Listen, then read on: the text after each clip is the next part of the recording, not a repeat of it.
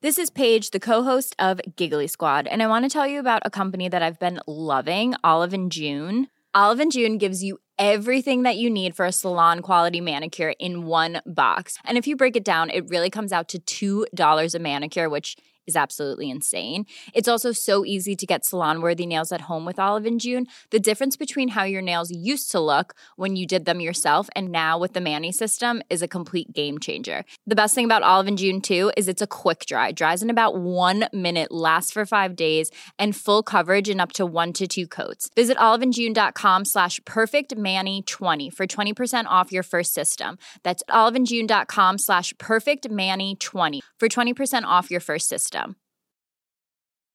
Quality sleep is essential. That's why the Sleep Number Smart Bed is designed for your ever-evolving sleep needs. Need a bed that's firmer or softer on either side? Helps you sleep at a comfortable temperature? Sleep Number Smart Beds let you individualize your comfort, so you sleep better together. J.D. Power ranks Sleep Number number 1 in customer satisfaction with mattresses purchased in-store. And now, save 40% on the Sleep Number Limited Edition Smart Bed for a limited time. For J.D. Power 2023 award information, visit jdpower.com/awards. Only at Sleep Number stores or sleepnumber.com.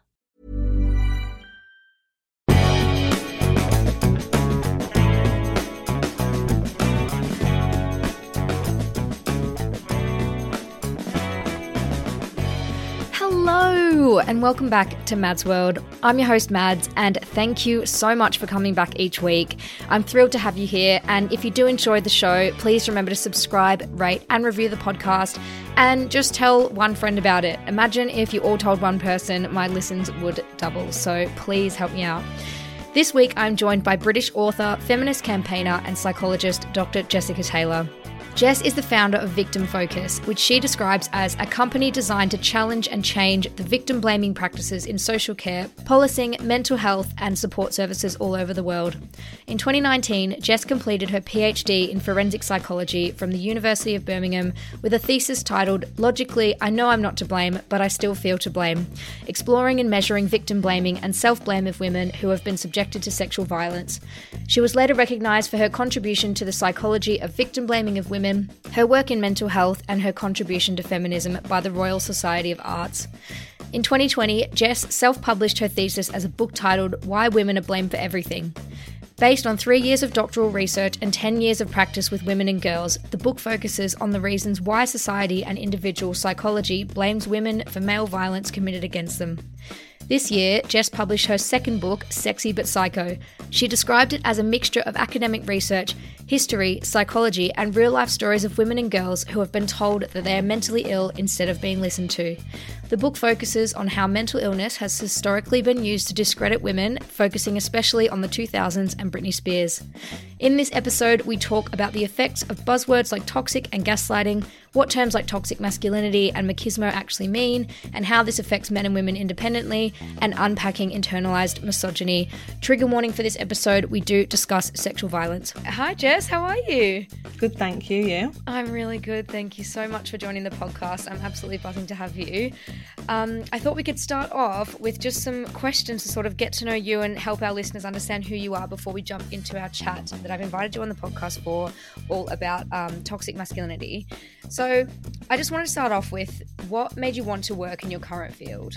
Oh, everybody always asks me this, but and I wish I had like a proper origin story, but actually I didn't set out to be a psychologist that specialised in this particular topic. I initially I wanted to go into like neuropsychology, and it was actually through volunteering that I became really interested in this topic. So I didn't have when I was doing my degree, I didn't have enough experience, for example, to get on to the things that I wanted, like most students. So I thought, well, I'll go out and I'm going to try and give my time. I've got some spare hours on a Friday. And so I went to a volunteer centre and said, I've got this time. What is there available that I could do? And they came back to me a couple of days later and said, well, there's this role working in sexual and domestic violence. It's voluntary, and you work in the courtroom, and you support the victims as they give their evidence. And I thought, wow, well, I've never heard of anything like this. I've never done anything like this. So I decided, I was only 19, so I decided to go and do that. And it was years then of different roles in that sector that made me realise that we were failing so badly, and so many women and girls were being subjected to this behaviour. And that was when I thought, do you know what, I'm going to be a psychologist that focuses on changing that. And so it was, you know, I do have my own personal experience of you know, violence and things like that from when I was younger, but people, I think, make an assumption that that's what led me to do it, but it actually wasn't. It was other women's traumas, and it was the fact that other women were being failed so badly. And I felt like, I almost felt like I was colluding with that by working in the court, you know. So I like resigned and decided that I wanted to try and change the system. I didn't want to work in it. Do you know what? You said that you don't have an origin story, but I think that's quite a fantastic origin story. I mean, that's like superhero level origin story, going and, you know, seeing it firsthand. And I think it just goes to show how much empathy you have as well. I mean, how can you not, in being in a situation like that, but wanting to go and volunteer your time, and then, you know, extending it out to what you do now with Victim Focus. And I was hoping you could tell our listeners a little bit about Victim Focus and the work you do here. So obviously you founded the organization, but how has that sort of developed, and what are you doing now to support that? Okay, so Victim Focus is 5.5 years old now. And when I set the company up, I was actually working in national, like, senior management in anti-human trafficking and the sexual exploitation of teenage girls. And again, I just saw so much failure. These girls were being treated terribly, and they were being victim blamed. And, you know, even girls that were being trafficked across the country were still being blamed somehow. I mean, like, you know, I really struggled with that on a day-to-day basis. And I started challenging systems and authorities and giving speeches and writing things. And I noticed that people were just really quite defensive. And I thought, the only way I am going to be able to do this is if I am on my own, because it gives me the freedom to say and do what I need to do without any control from other people or any sort of outside influence. So I set Victim Focus up, and it's just grown and grown and grown. And now what we do is we work internationally and doing more and more international stuff actually in the last sort of 6 months or so to challenge poor practice towards women and girls when they've been subjected to trauma, male violence, forms of abuse and oppression.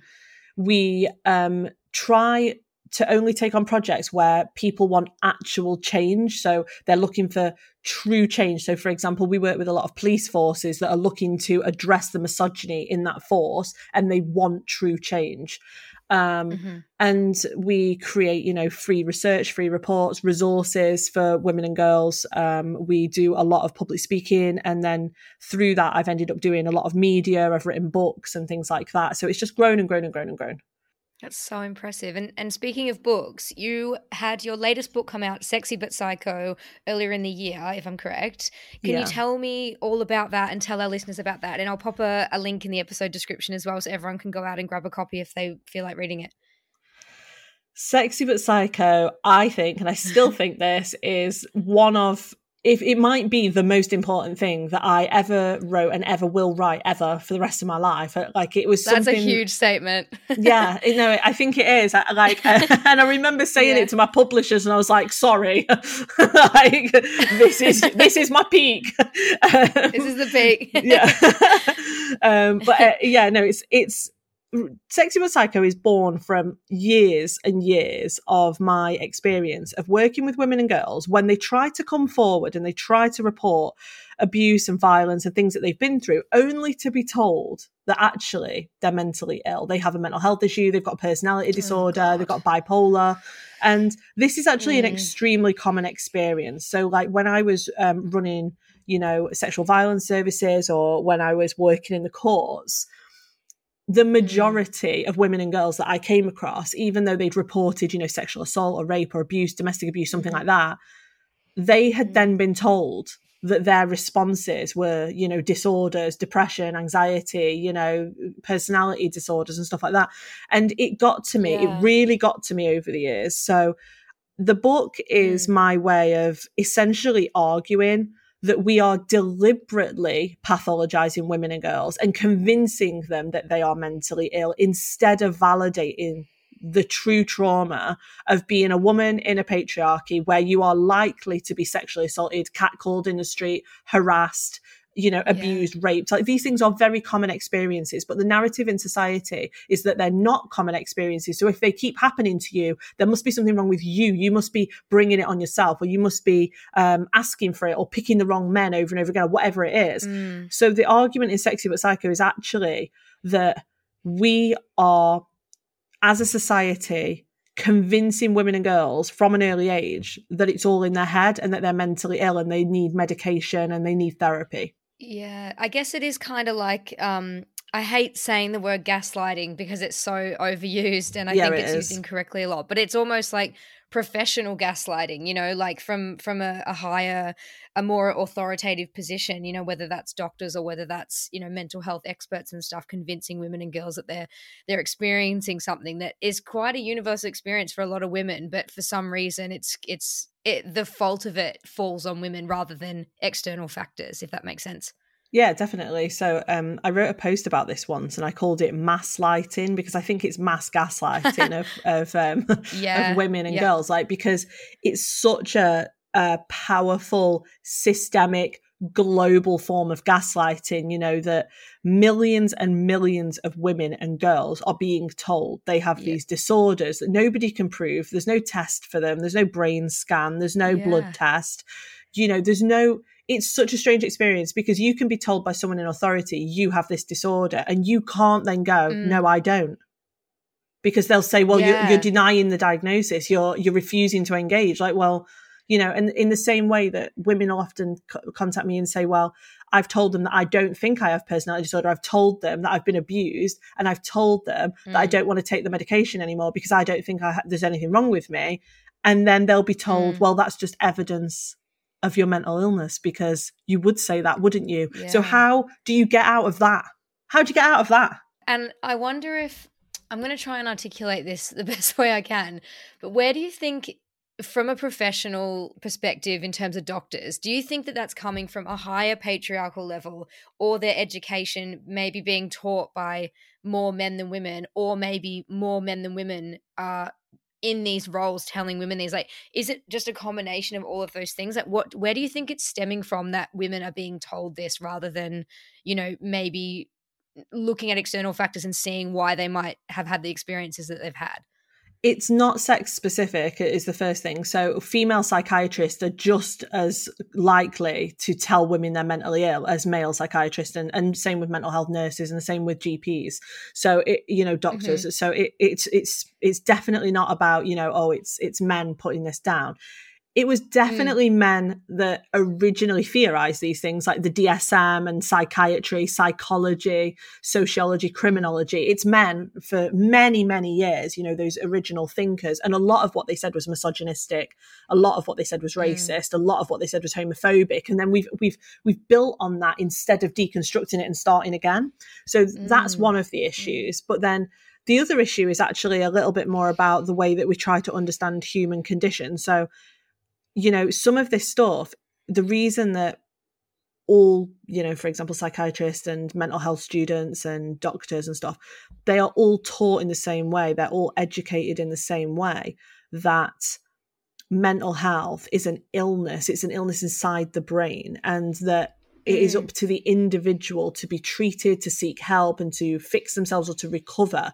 Whereas for me as a psychologist, my position is that these forms of suffering are not inside the head of people, they're in society, and like you say, these external influences all the time.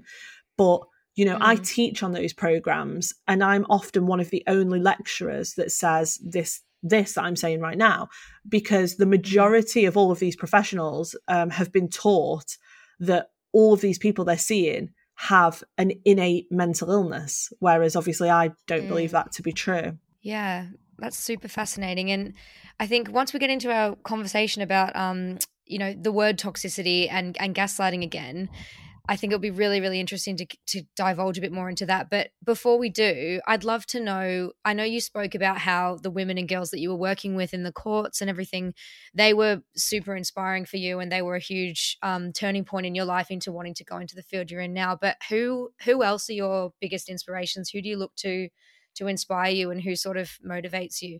Oh, that's really difficult because there's just been so many different people over the years. And definitely when I was younger, because I didn't really have any role models around me, most of my inspirations were authors. So, because I read so many books, and I definitely feel that, and I've said this before when people have interviewed me, Mallory Blackman really changed the way I look at the whole world. She wrote the Noughts and Crosses trilogy, and recently the BBC made it into a drama series. And I had the privilege. I watched this, yeah. Yes, yeah, okay, right, awesome. Fantastic. Really good. Yeah. Incredible piece of work. I just rave about it. I feel like I've been raving about it since I was like 9 years old. I read those books when they were first released. So I would have been between maybe like 10 and 12 years old or something like that, maybe 9 and 12 years old. So she just tipped the world upside down and taught me just a whole other way of looking at the world and critical thinking at a very sensitive period in child development, which is around that age. And she really did, I think, and I've had the privilege of talking to her about this, actually. I really do think that she shaped... That's so cool, by the way. Yeah, I know, trust me. Yeah.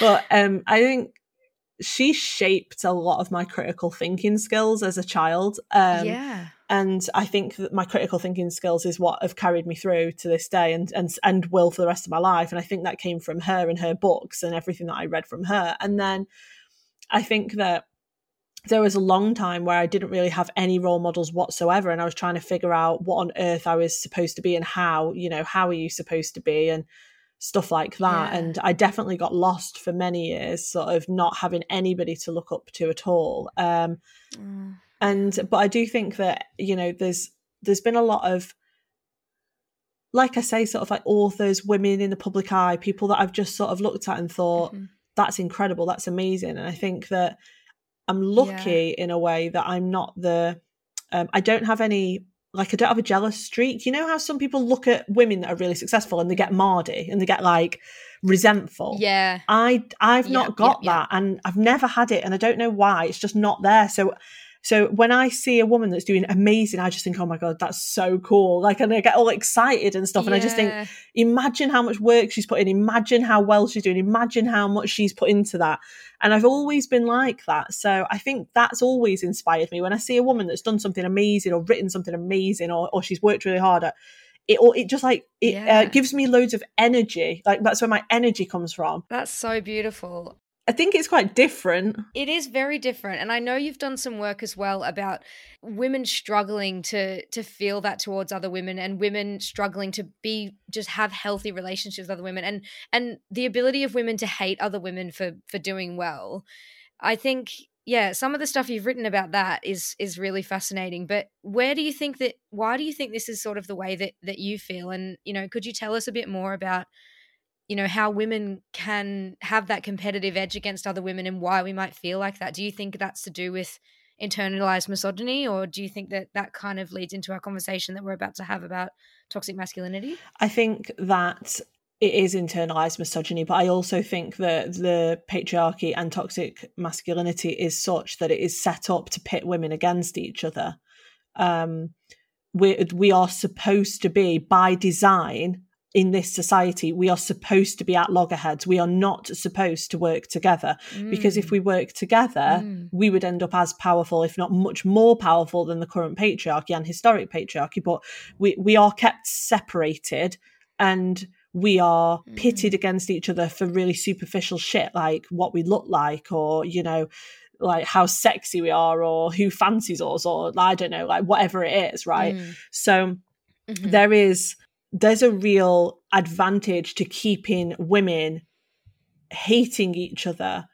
There really is. And, you know, you see that on a micro level, but you also see that on this huge level. Like what fascinates me, really fascinates me, because I'm a huge hip hop fan and have been forever, is that, there's all I think if you're a hip hop fan, or if you're listening to this, you'll know exactly what I'm about. Like you're going to know what I mean when I say this. Yeah. There's only allowed to be one like leader female MC at any one time, right? Otherwise they will pit a woman against her.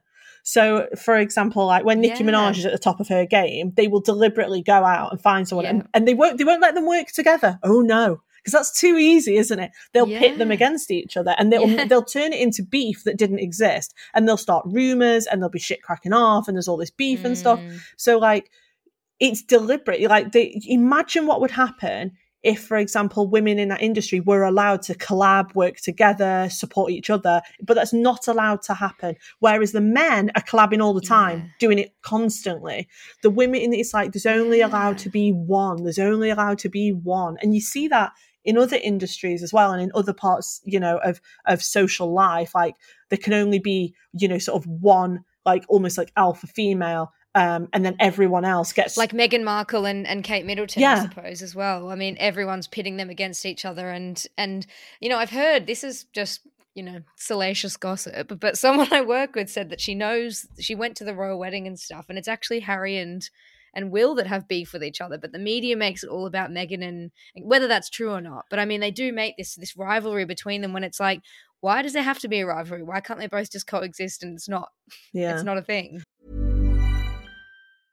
Quality sleep is essential. That's why the Sleep Number Smart Bed is designed for your ever-evolving sleep needs. Need a bed that's firmer or softer on either side? Helps you sleep at a comfortable temperature? Sleep Number Smart Beds let you individualize your comfort, so you sleep better together. J.D. Power ranks Sleep Number number 1 in customer satisfaction with mattresses purchased in-store. And now save 40% on the Sleep Number Limited Edition Smart Bed for a limited time. For J.D. Power 2023 award information, visit jdpower.com/awards. Only at Sleep Number stores or sleepnumber.com. This is Paige, the co-host of Giggly Squad, and I want to tell you about a company that I've been loving, Olive & June. Olive & June gives you everything that you need for a salon-quality manicure in one box. And if you break it down, it really comes out to $2 a manicure, which is absolutely insane. It's also so easy to get salon-worthy nails at home with Olive & June. The difference between how your nails used to look when you did them yourself and now with the Mani system is a complete game changer. The best thing about Olive & June, too, is it's a quick dry. Dries in about 1 minute, lasts for 5 days, and full coverage in up to 1 to 2 coats. Visit oliveandjune.com/perfectmani20 for 20% off your first system. That's oliveandjune.com/perfectmani20 for 20% off your first system. Hey, it's Paige DeSorbo from Giggly Squad. High quality fashion without the price tag. Say hello to Quince. I'm snagging high-end essentials like cozy cashmere sweaters, sleek leather jackets, fine jewelry, and so much more. With Quince being 50 to 80% less than similar brands. And they partner with factories that prioritize safe, ethical, and responsible manufacturing. I love that. Luxury quality within reach. Go to quince.com/style to get free shipping and 365-day returns on your next order. Quince.com/style. Hey there, it's Michelle Norris. I'm host of a podcast called Your Mama's Kitchen. When I travel, I'm usually looking for a way to find a taste of home when I'm not at home. And one of the things I love to do when I am at home is entertain. And Airbnb allows me to do that. When I was in California recently, I rented a house that had a great kitchen. And when we were sitting around the table, we were all thinking, we're in someone else's house. Someone could be in all of our homes as well. If you have a home, but you're not always at home, you have an Airbnb. Your home might be worth more than you think. Find out how much at airbnb.com/host. That's really interesting because that, again, is that sort of level of misogyny where it's so much more almost like juicy, and they know that it's women reading this shit as well. So like it's women reading about women's beef with each other, Whereas if they sort of reported that, I don't know, like two men are arguing or two men are falling out, people would be like, so sort of like, I think this is so prevalent in toxic friendships as well. And I know earlier we spoke about how the word gaslighting has become something of a buzzword, and it's thrown around on social media, and people might not even really understand what they're saying when they say that. And I feel like toxic is sort of a word that is used similarly to that. So I was super interested to ask you how you think the popularization of these terms like gaslighting and toxic, how do you think that's had an impact on survivors and just society in general? And do you think it's more positive or more negative? Oh, that's such a good question. The thing is about that is that the more you neutralize and minimize terms that are important for description, they eventually become watered down until they mean nothing. And then they are seen as just, like you say, just like buzzwords. Nobody really understands them. People just throw them around. I get the same thing with trauma informed. So like, I'm trying to make what we do trauma informed and anti-pathology. And then you get people throwing that around. They've got no idea what they're talking about. They just say it. And it's the same with toxic. It's definitely the same with gaslighting. And I'll tell you my other one, my bugbear, narcissistic. Oh my gosh, am I sick of hearing, they're narcissistic. They've got, they my narcissistic ex, and she's a narcissist. She's obviously. Or OCD. Oh, I know. When people say, I'm just a bit OCD. Well, what do you mean you're a bit OCD? Like, it's like a diagnosis. Like, you can't just be a bit something. Like, you either are or you aren't. And people just say it when, like, they like to have a tidy desk. I think, and that's not what it means. I think some of this as well, although this is quite, we would end up down a rabbit hole if we end up talking about this. Some of this is about identity and identity politics, because in a society that is individualistic, it will rely and lean on identity. And one of the things that has definitely happened is that people are starting to identify with labels. So they're identifying even with things like that. So rather than saying, I'm a very tidy person, I like everything just so, and I don't like a mess, they're going, I am OCD, or I am compulsive, or I am this. So like it's the labeling of sort of identifying into a label that, means something to them. And it's the same with like gaslighting, narcissism, and toxic and all that sort of stuff. And it really does water it down so that when you need to talk about that in its true sense, it is then almost meaningless. It's difficult as well to find new words to describe things. Like, those words were created with purpose, and they stemmed from things that actually had real meaning. Yeah. But when, like you said, when they get watered down, like, how do you find the words to, really encapsulate someone's experience when those words have sort of been taken and just commodified, or, used on TikTok a million times with a million videos of people saying they have narcissistic personality disorder or something, when it just takes so much away from people who actually have had those experiences.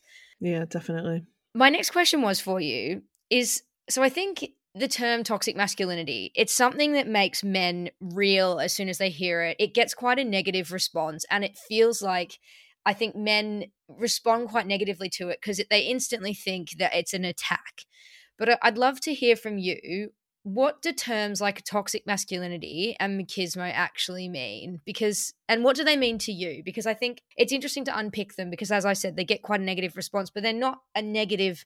I mean, they are about a negative concept, but also the way that they affect men is really interesting as well. So I just want to hear from you about that. Oh yeah, 100%. So the thing is about toxic masculinity is that people hear that, and do you know what they hear when you say toxic masculinity? They hear toxic men. Yeah. They can't separate they can't separate the concepts, because when we talk about toxic masculinity, what we're talking about is a set of sort of beliefs, attitudes and behaviors that men are indoctrinated into as well from birth.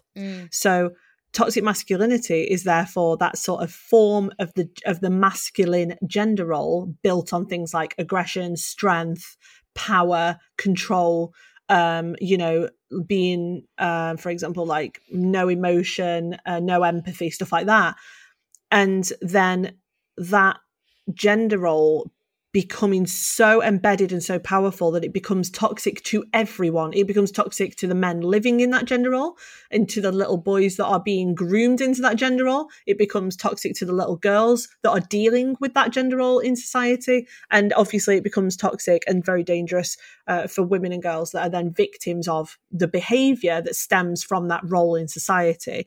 And obviously with machismo, you know, that sort of sense of being a man and being self-reliant, or being, you know, like a pride of being an exaggerated version of masculinity. And actually I did some, I wrote some stuff about machismo in like Latino culture, because I found that really fascinating, because it is linked to victim blaming. And so like that you're much more likely to victim blame women in those cultures when they've been subjected to male violence, because of this overarching culture of machismo that, you know, is embedded into the fabric of everyday life.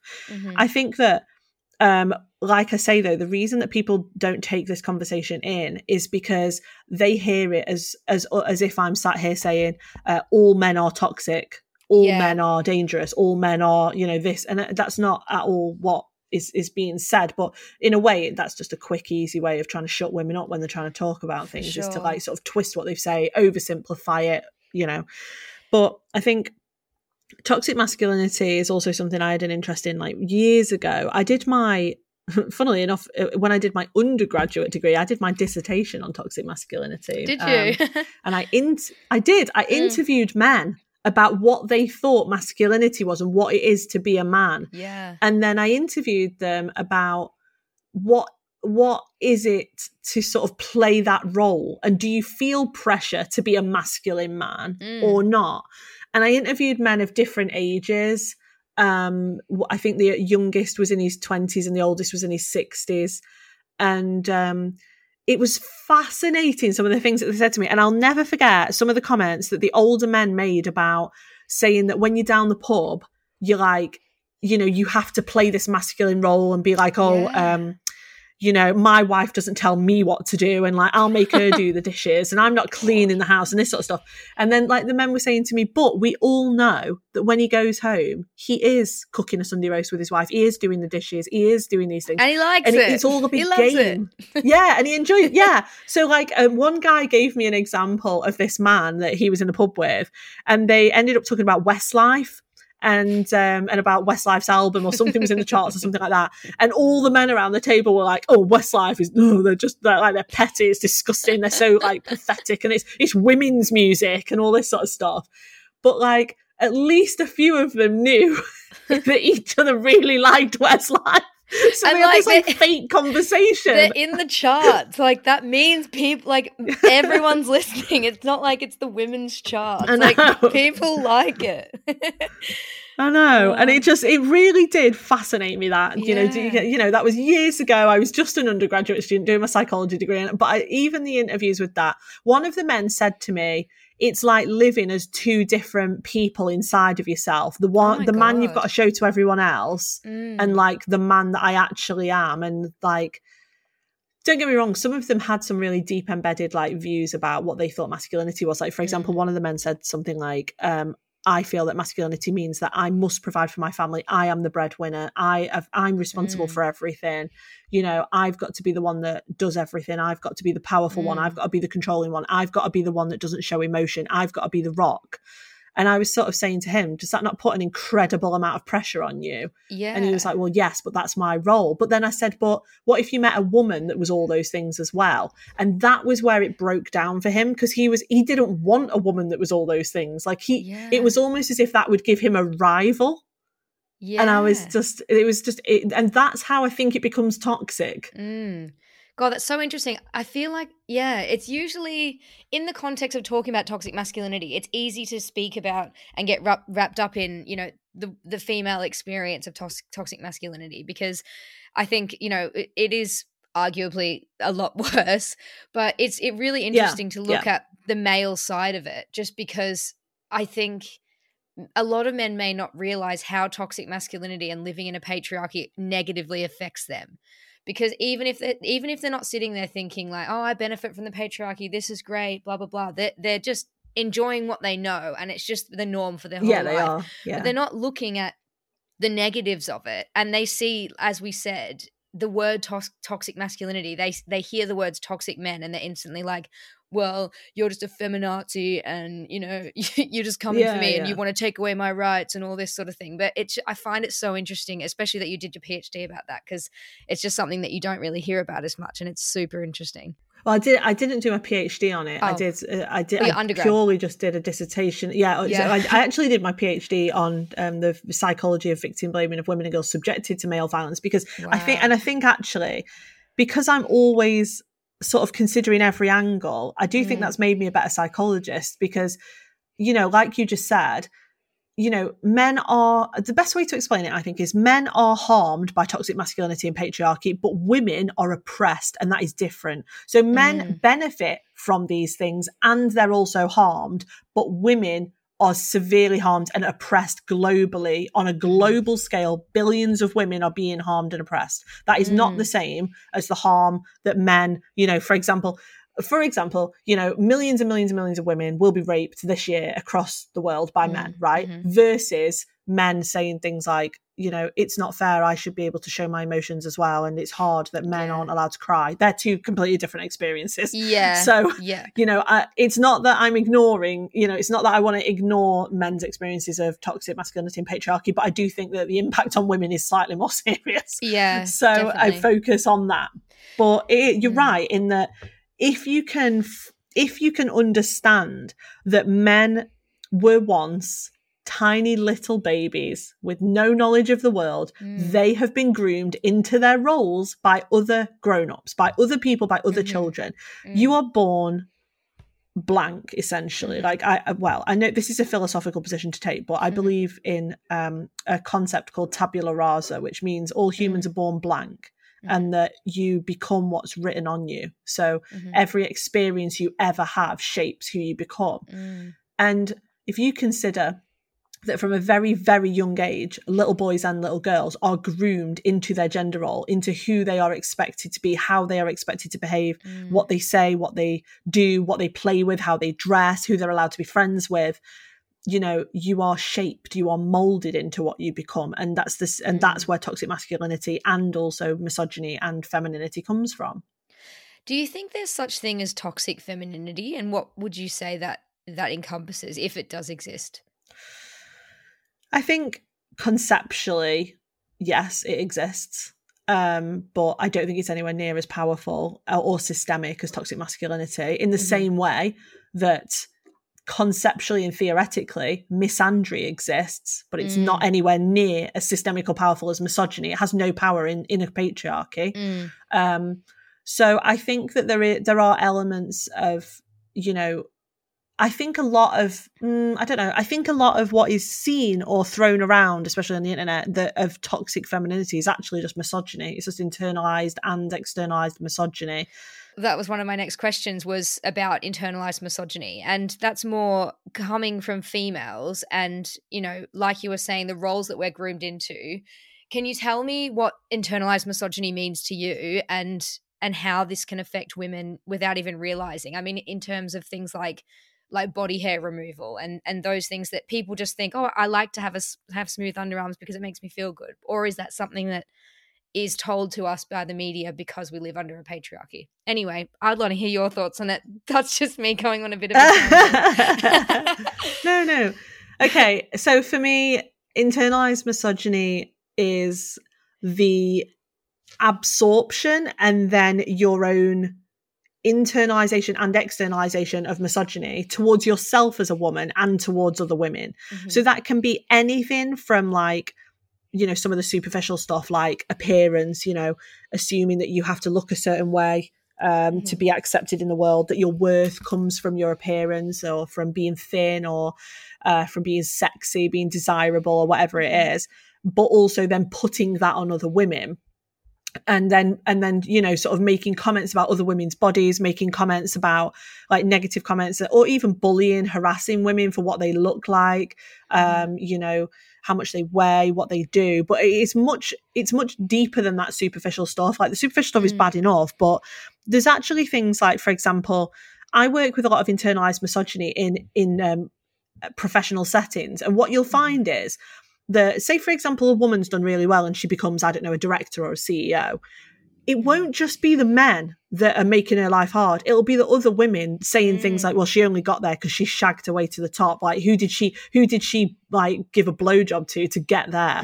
And you think, what the hell is wrong with you? Like, if you are a woman in that setting with her, is that how you want to be treated at work? Like, no, it's not, is it? If you got to that role, would you be making comments like that? Like, you know, you would be horrified if other people spoke about you like that. It's the sort of the assumption from other women that you are not capable, you are not as capable as a man, that a man would be doing a better job than you, that men are better than you. There's so much internalized misogyny around dating, around employment, around mental health, you know, there's and just everything really, finances. Like for example, I'll give you a really interesting example of internalized misogyny that I see women do all the time. Please do. They're absolutely fine with men getting rich and being rich, and celebrities and like stuff like that. But women getting rich and being rich and spending money, and women like lose their heads on social media. Like, for example, like you've got, you know, sort of guys that are going out buying 6 Lamborghinis, 2 mansions, you know, and like living it up. And that's like wealth and power, and it's amazing and it's success. But a woman goes out and spends, I don't know, 200 grand on a handbag, and everyone loses their minds. Like, how dare she? Why isn't she giving it to charity? And it's like, what? People are out there like, you know, laughing with Kanye West. Like, he's out there slandering people. He's having a mental breakdown all over Twitter. Like, we know he's in rehab. We know he's mentally ill. We know he needs help, but it's all just like fun and games, and he's rich and powerful and whatever. But then when someone like Amanda Bynes has a breakdown on Twitter, shaves her head, gets a face tattoo, all this, everyone's like, or like Cara Delevingne at the moment, you know, we've seen her in the street I've seen on the stuff, TikTok. It's absolutely heartbreaking to watch, and everyone's just like, can't believe this. Amy Winehouse 2.0, like, what a disgrace. And it just, the parallels there are so obvious when you look at wealth and, you know, power, whatever that even means, and celebrity. You can see it so clearly there.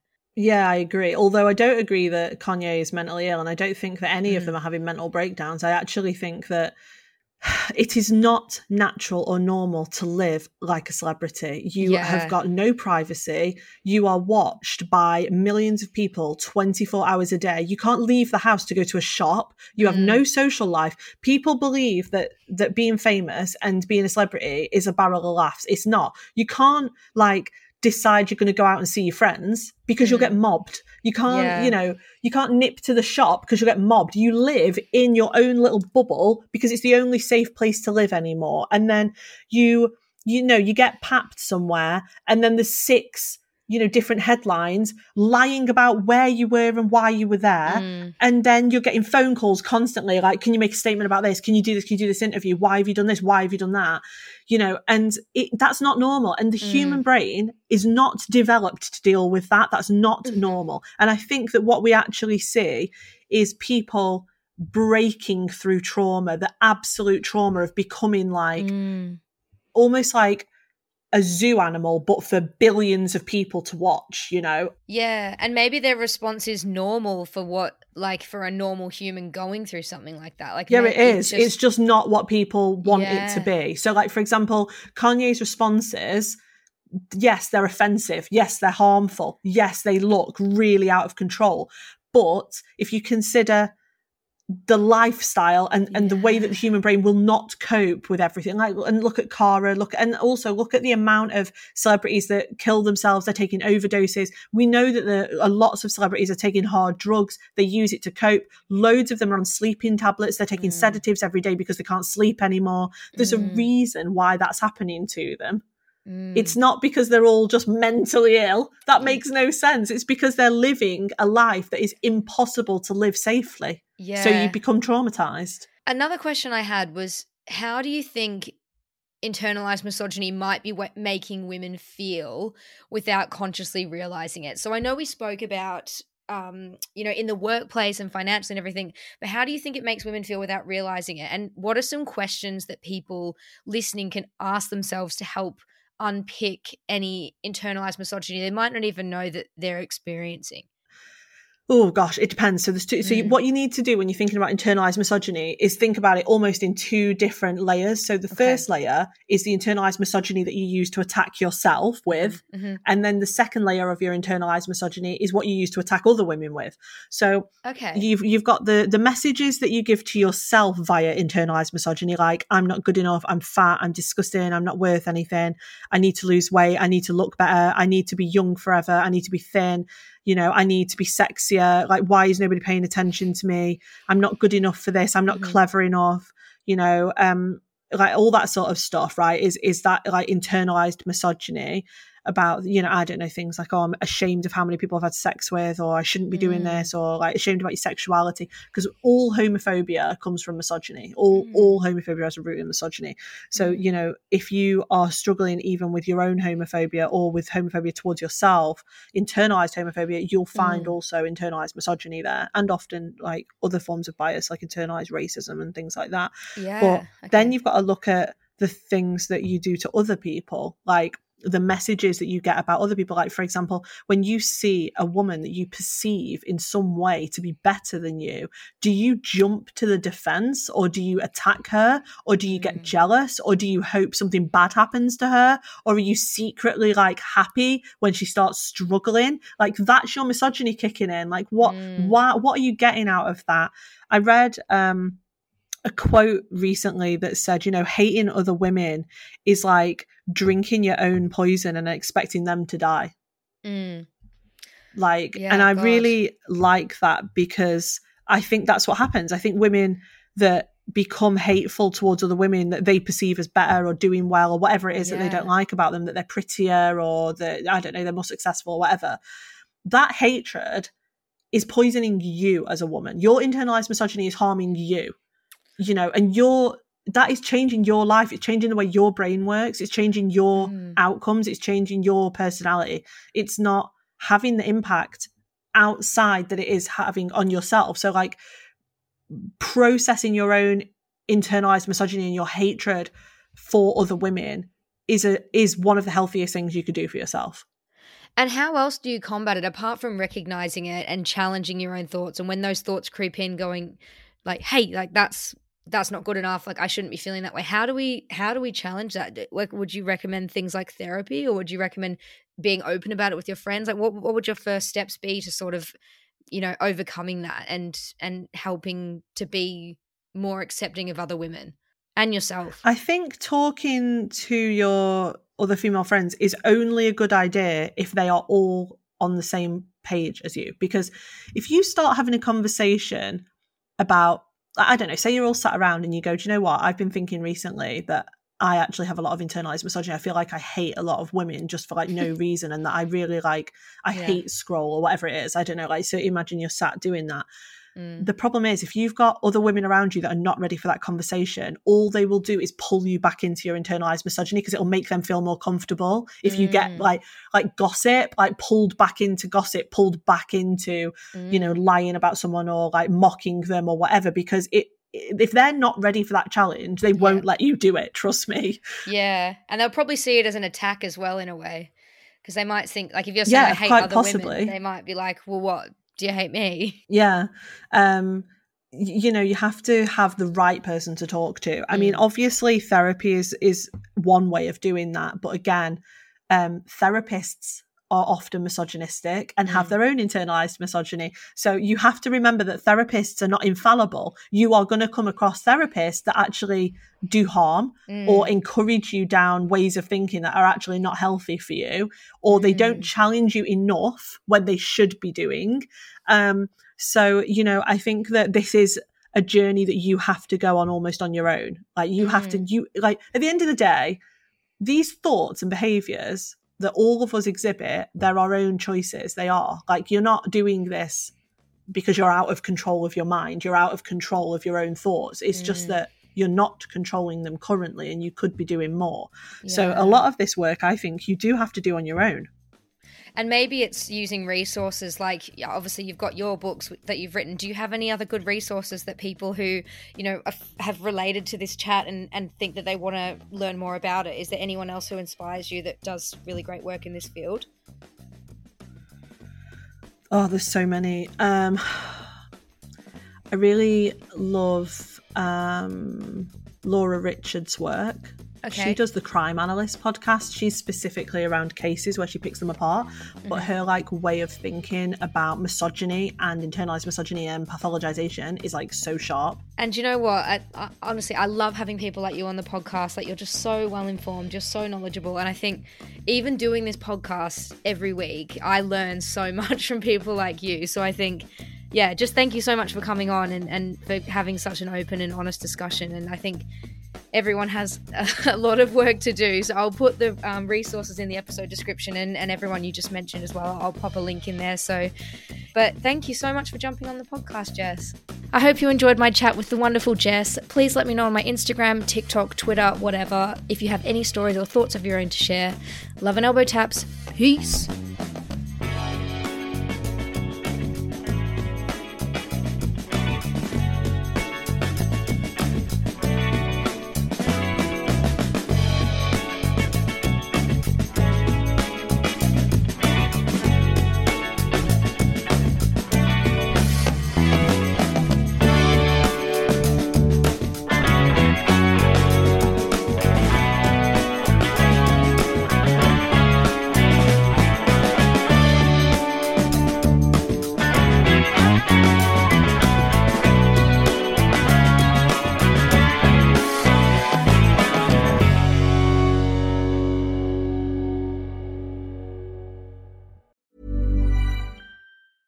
Even when we're on a budget, we still deserve nice things.